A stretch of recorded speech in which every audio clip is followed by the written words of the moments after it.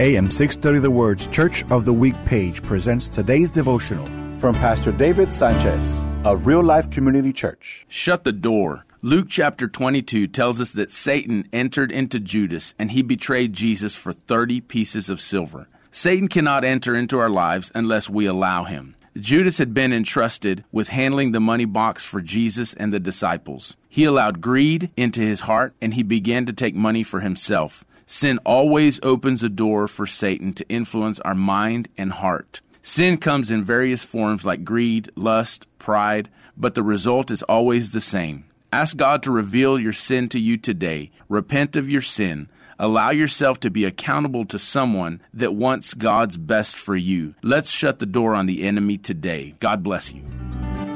Hear Pastor David tell the story of Real Life Community Church, our Church of the Week, this Sunday afternoon at 1 on AM 630, The Word.